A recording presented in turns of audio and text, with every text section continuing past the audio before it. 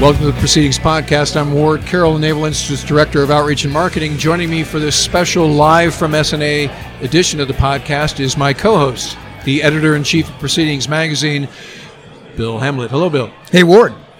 Welcome to SNA. It's great to be here on day one. Ben Werner of USNI News labeled this spot the SNA Terrace.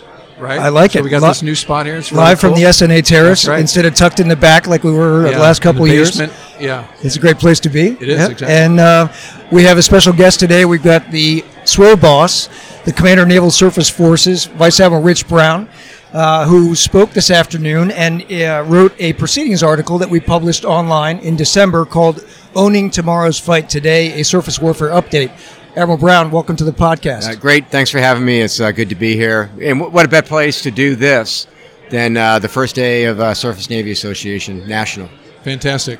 So you're sporting the new leather jacket. I am. Talk to us about where this came from. So I was actually surprised I did not get a question about it from the audience. What? But I think that they're used to that. We're rolling this out. Hey, look, since mankind came out of the caves, clothing has been a distinct way to identify elite organizations, whether you were the knight in shining armor.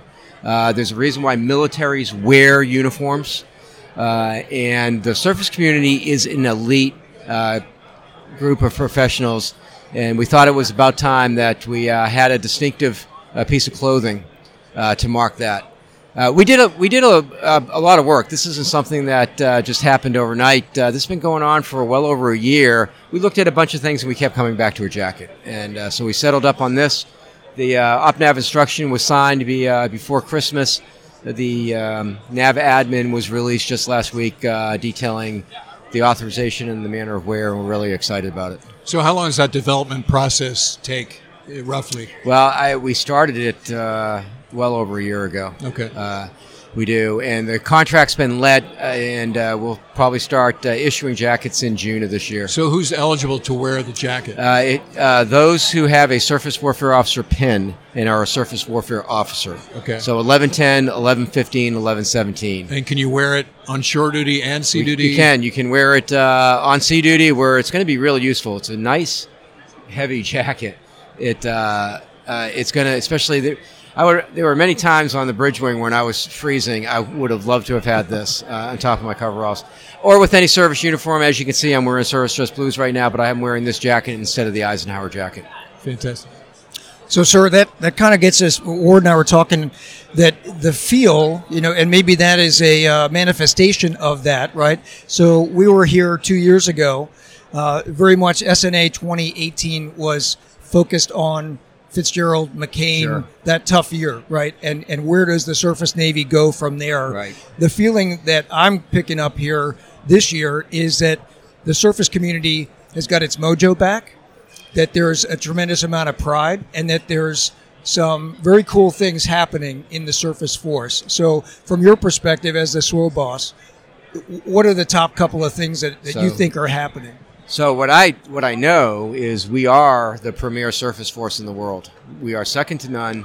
We control the seas, and we provide that combat naval power to our nation when and where we need it. We have been the premier surface force for a long time, and quite honestly, it was time that we started acting like it, and we start believing it, and start looking like it. And not just because we have a jacket, but also a push within the surface fleet to ensure that our ships look like we're the premier surface force in the world. The bottom line is we have the most capable ships, we have the most capable weapons, but more importantly, we have the most capable officers and sailors. The way that we command is probably different than most countries command, and it's probably our greatest strength. You heard me talk today about what that means to our nation and what we're looking at going forward. To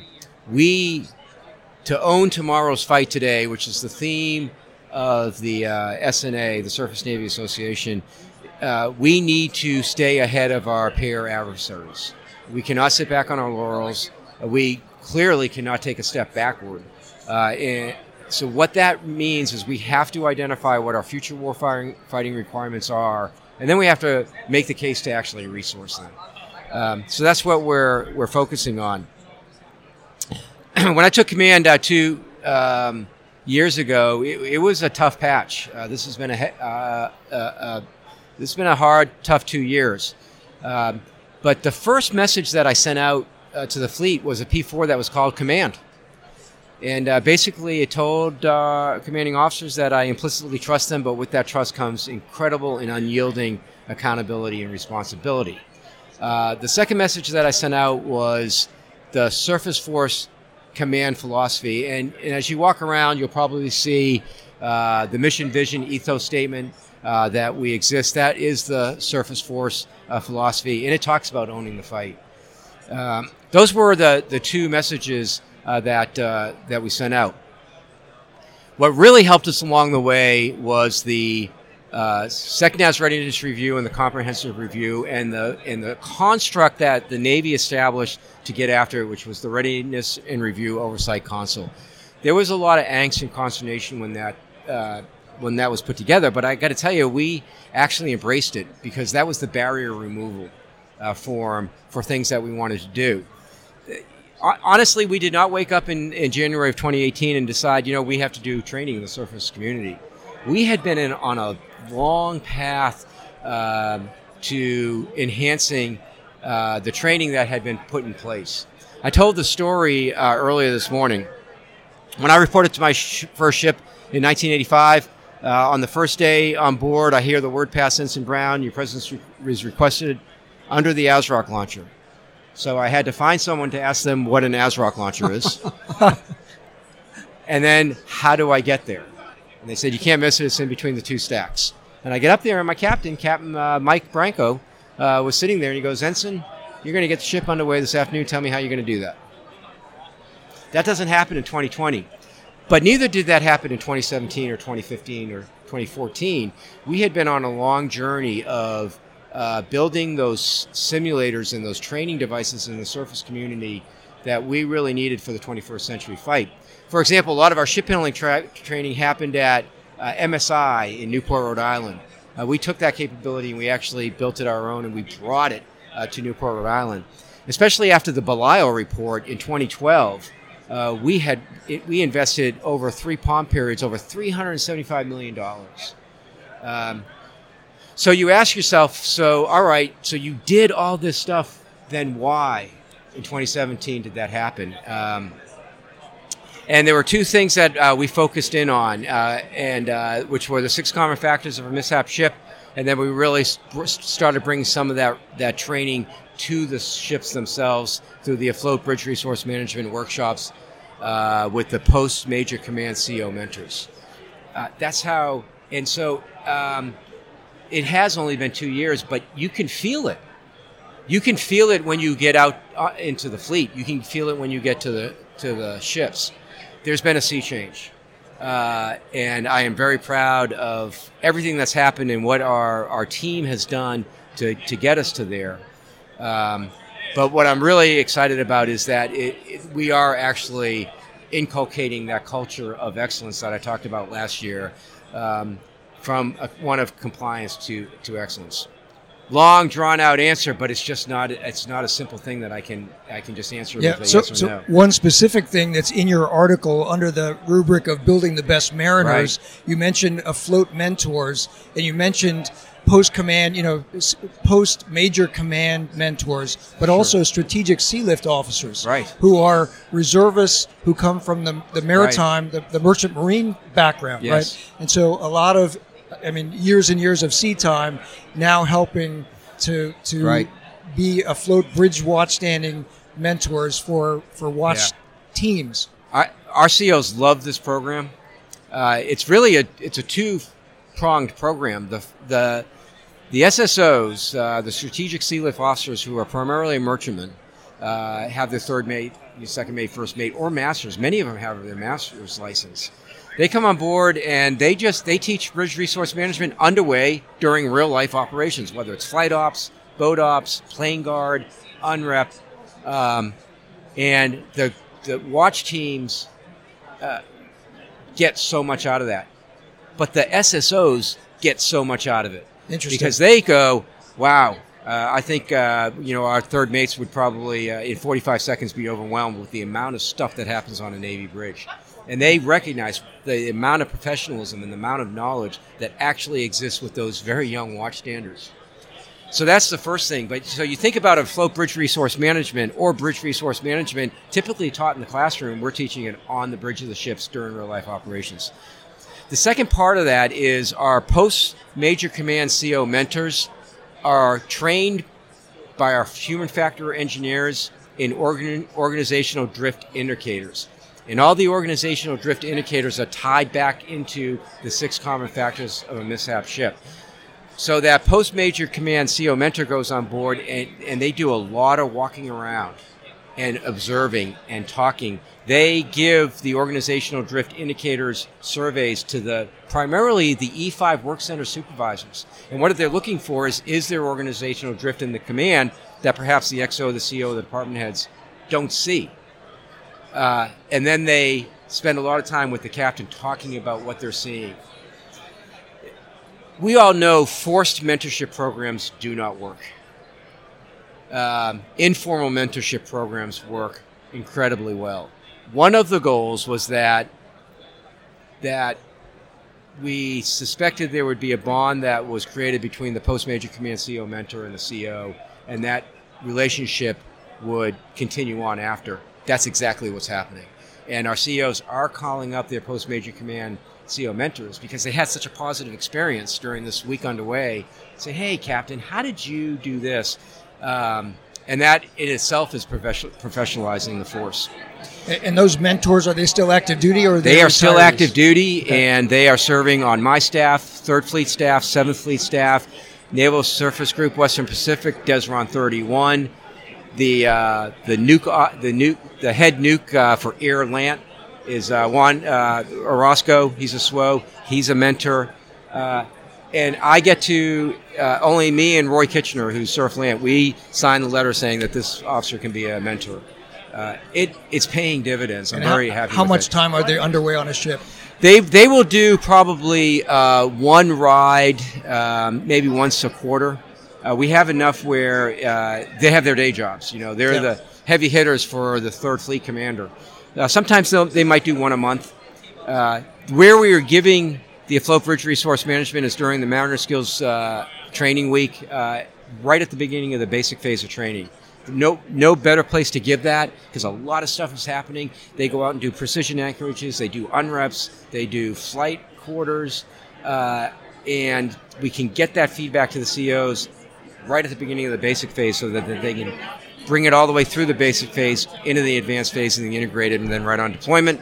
And then when that OFRP cycle ends, they go in their maintenance phase, they come out, they go right through the program right over again. Gotcha. How are from your perspective, it's now been matured for a couple of years now, the WTI program, specifically for junior officers. You got a number have now gone through it, are fully qualified. It sounds like from your article you mentioned this is one of the key things that you've been working on. Yes. And those guys are now spending more time underway. They're in their payback tours, right? They are. So talk about that a little bit. It's game changer. It's great to see a surface warfare officer, Whitty, and an aviation or pilot, Whitty, have a discussion. Wow. I mean, you're talking real tactics there. They're figuring out stuff out that, we can't figure out. It's really good. They are specifically trained in the PBET process: plan, brief, execute, and debrief. And the real key of that part is the debrief portion, so that when you go back in and say, "Hey, look, Skipper, you screwed it up. I don't care what you think happened. Here's what happened." We learned that from the aviation community and all the work that they do out in Fallon. So as we built our SWATs and as we incorporated our Whitties in the SWATs, we had to have the playback capability real time. Just like the aviation community has in Fallon. That's a game changer. The very, very best are going into the Whitty program. They're screening at nearly 100% at the selection boards because they're the very best. My son is in the process of becoming an integrated air and missile defense Whitty. I didn't even know he had signed up for the program. Dave Welsh, when he was SMIDIC, I was walking down the pier from the Zoom wall change of command. And he goes, "Hey, is your son's name Robert Brown?" I said, "Yeah, it is." He goes, "We just picked him to be an IAMD Witty." I said, "Didn't even know he applied." Nice. So that's really good. So we'll remind the listeners that we had a group of Witties on the podcast at SNA. I want to say was that last year or 2 years ago? 1 year ago. Yeah, it's probably 1 year ago. Right here up in one of the rooms of the hotel. Yeah. And so if you are listening to the show and you haven't heard that episode, check it out. It's great. It's a great episode. And to your point, sir, what the Witties are doing for the warfighter is incredible. So as ships are operating forward, they're in the Fifth Fleet, and they see a particular problem or a threat.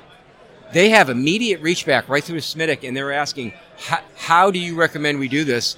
And it's the Witties that are sitting down, figuring it out, and sending it right back to the operational commander. That turnaround is within a day. And that's the same really model great. that the aviation community uses. Exactly. Because the is. Witties go into the squadron, Right. they're tied back into the weapon schools, and there's that constant feedback loop. Right. Very exciting. It is exciting, and that's a great initiative. We had Acting Secretary Maudley at our Defense Forum Washington a few weeks ago, and that's sort of where he rolled out his notion of the path to 355. Right.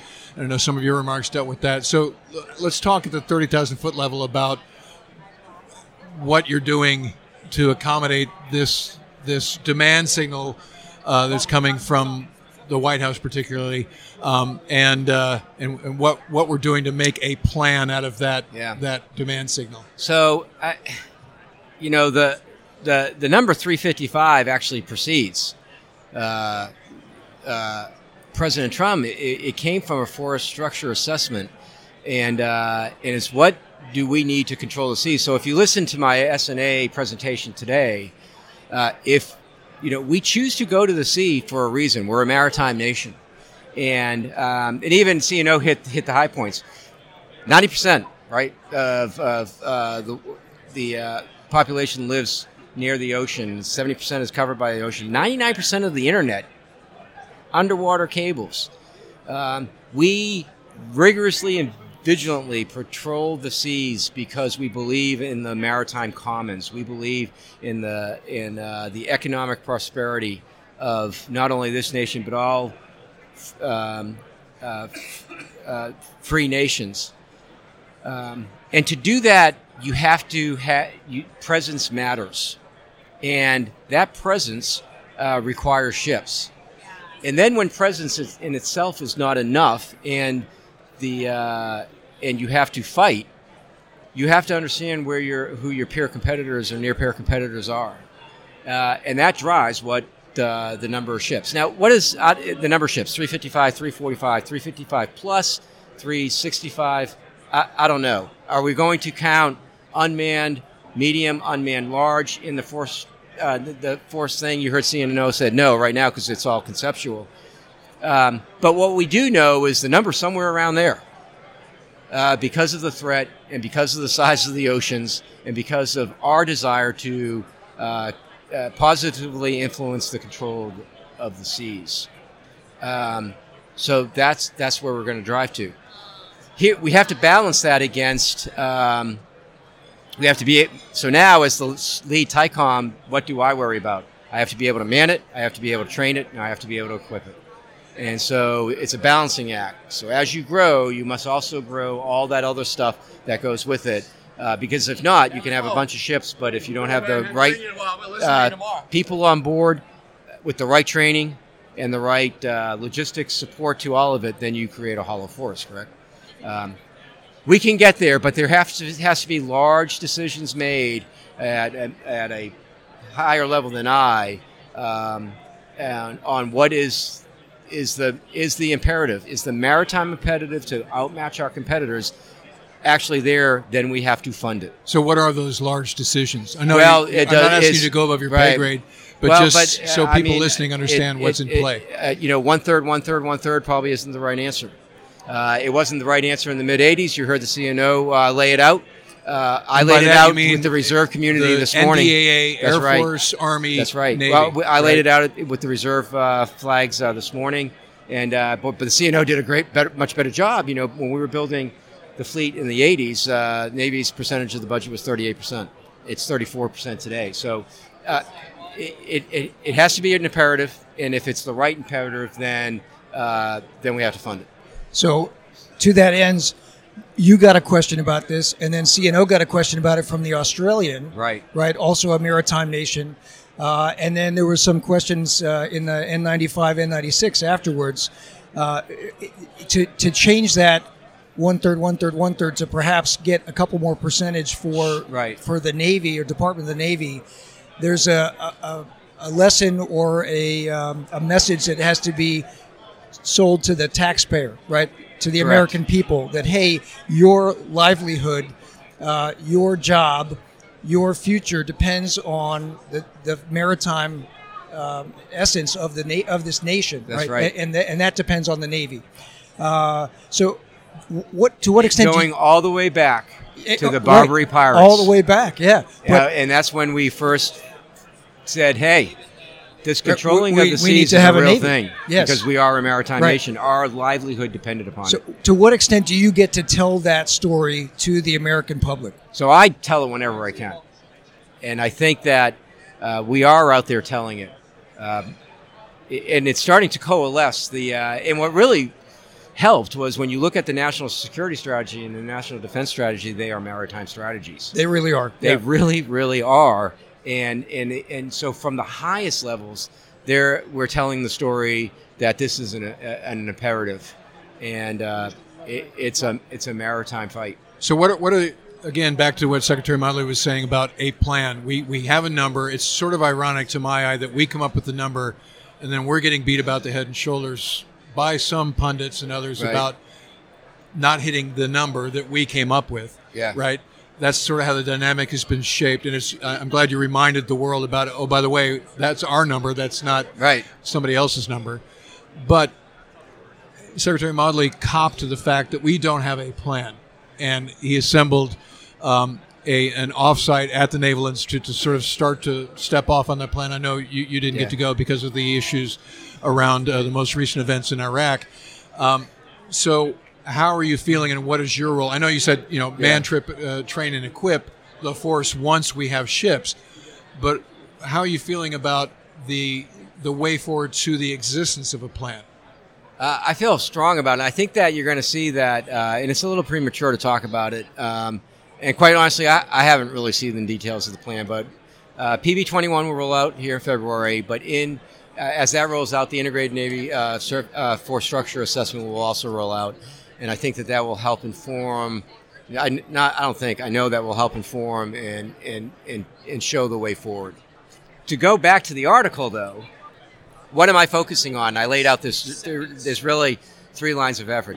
So for me as the lead TICOM, and then for Roy Kitchener as Surfland, our number one priority is to provide combat-ready ships with battle-minded crews to the numbered fleet commanders, and that is the current readiness. I remain focused on current readiness to make sure that ships are deploying fully manned, they're fully certified, and we're not leaving any redundancy on the pier. So you just said fully manned. Fully manned, 92, 95.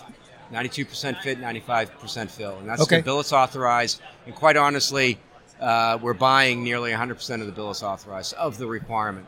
And you also mentioned in your remarks earlier this afternoon, CASREP free. CASREP free. So ships are deploying and At near CASREP free. okay. And those CASREPs that don't clear require my approval. And it's some things that, hey, we're going to get that in the next depot. It doesn't have any warfighting impact on the ship at all. But it's something that we need to fix because it's not within design specs. We're doing really good at it. We've hit a number of ships CASREP free, a ton of ships going out with one ship, one CASREP or 2 CASREPs. Montgomery deployed CASREP free when she did her crew swap in Singapore. She was CASREP free. We kind of treated it like a new deployment. Gabrielle Giffords went with 2 CASREPs. Stockdale went with 0 CASREPs. The entire Boxer ARG deployed with 0 CASREPs. Now, and that's not a paper CASREP free, like, okay, clear all the CASREPs so we can say that we did it. Yeah. No, all the stuff was working on the ships, and that's huge. The second line of effort is, with the vigor and the of what we've put into mariner skills training and assessment over the last couple of years, we are continuing on that path. With the help of Congress and Echelon leadership, Navy Echelon leadership, significant improvements into the training programs and those simulators and things that we need to put in place. So, and I talked about the Maritime Mariner Skills Training Centers, the integrated navigation, seamanship, and ship handling trainers that are going to be coming on in the not too distant future. That's still there. Although we're not calling mission complete, I'm very satisfied on the path that we're at. And wow, we're seeing real improvement already. We've graduated 461 ensigns from the JOD course, and the COs are saying, can I send my current ensigns through that course? Because those ensigns are showing up with a level of confidence and understanding that we haven't been able to provide before. So I'm incredibly excited about that. We're going to continue on that path. So the third line of effort then is to take that same rigor that we put to mariner skills training. We now need to apply it to maritime warfare training to make sure that we're pacing the threat and actually staying ahead of the threat. So I've assigned that mission to SMITIC, no better place, especially with warfare tactics instructors. And they're leading the Maritime Warfare Officer Tactical Training Continuum. And we're going to revamp it from ensign to major command, just like we did for ship handling. In a couple of the presentations this afternoon, the Surface Development Squadron in San Diego was mentioned, that it was just established this past year. Right. So there's a new Commodore there. The 3 Zumwalt class ships all fall under that Commodore. There's a great deal of developing tactics and capabilities, right? What's going on there? We recognize that as new capabilities come online, for example, unmanned, we didn't have a place to put that stuff. But more importantly, we didn't really have a true place to experiment. That's what Surf Devron will do. It's not, you probably saw the reporting earlier this month, Admiral Grady assigned the task to Surf 4 to develop the concept of operations for unmanned operations. Well, that work went directly to Surf Devron 1. They were already doing that. They're in their infancy. They're not even at IOC, let alone FOC, but what they're going to bring to the fight is huge. Go look at Sub-Devron and you can see where we're starting to mirror what they are doing. Got it. And we have the CEO of the Zumwalt in the January issue of Proceedings. Yes. We have you. Thank you for writing into the Asked and Answered column. Sure. Which is in the back. And I talked about Ernie Evans today. You mentioned Ernie Evans today and the USS Johnston at the Battle of Leyte Gulf. You and the CNO both used that example. We did not. You didn't coordinate that. We did not collude. Even though you're both from Lowell, Massachusetts. That's right. And we both, did you see the picture that I put up? We got our nomination from the same congressman. Yes. And we're standing there together. It's amazing. Fantastic. Very nice. He's doing a little bit better than I am, though. So how about the op-tempo piece? How are you feeling about the demands we're making in the face of some of these crises that we're working through? Are you comfortable with the op-tempo that we're demanding of our force? I am, but more importantly, what I'm more comfortable with is that we reestablished the fire breaks between force generation and force employment. Before we might have gotten down the path where we were sacrificing some force generation requirements and must-do to hit the force employment. We're not doing that now. We don't waive. Like I said, the ships are going out fully manned, fully certified, with material condition that they need to go do the mission. So there could be a demand signal from 7th Fleet or 5th Fleet, for example, and if a ship isn't ready to go, you won't send it? We don't do it. Now, we got a lot of questions to answer with the ship. Yeah, have there been examples? There have been examples. There have been material. I'm not going to go into details, but there have been material casualties where perhaps we might have sailed that ship before, and we decided no, we're not going to. That risk does not belong to the CO of the ship. That risk belongs to the PAC Fleet commander. So these are some of the lessons that came out of the CR. Very much so. Going to sea with one screw and that kind of stuff. Was not Tier 1 basic phase certified. There was a desire to use that ship for something, and that was a discussion that took place between the 2 3-stars, and the 4-star was the deciding factor, and the ship did not do the mission. So we have not waived any requirements. So we've heard a couple things, and the CNO mentioned it that this coming summer, 2020, there's going to be a large-scale exercise at sea, right? This is bigger than a COM2X or a JTFX. This is, it sounds to me a little bit in line with what Admiral Swift was trying to do in terms of building the at-sea exercise where you've got a peer-level competitor OPFOR, right? Can you give us some preview of what that'll look like? I'll leave that over to the operational folks. But we've kind of reinstituted the fleet battle problems again. We've been doing that for the last few years, paying real dividends. And then as we looked at it, without getting into specifics of what we'll actually do into the large scale exercise, looking at, well, let's do what we're doing in fleet battle problems and we'll bring it to the larger scale. So taking a fleet battle problem sure, and sure. on steroids a little Pretty bit. much. Got it. Yeah. Cool. Across fleets. Gotcha. Yep. So your staff is pointing at their watches. Yeah, they're the busiest man they're giving me in the the place. hook, but that's so good. will we see you at West in San Diego? Absolutely. Out there? Okay. So I will be out there, and maybe we can do this again. I'm yes, happy to do it. we'll have the And, podcast rig out there, and we'll do some follow-ups. Great. So thanks for the time, Okay, sir. thanks very much. Appreciate it. Bill and Ward, appreciate it. Great Out to here. All right, that'll do it with the Ship Boss. And remember, victory begins at the Naval Institute.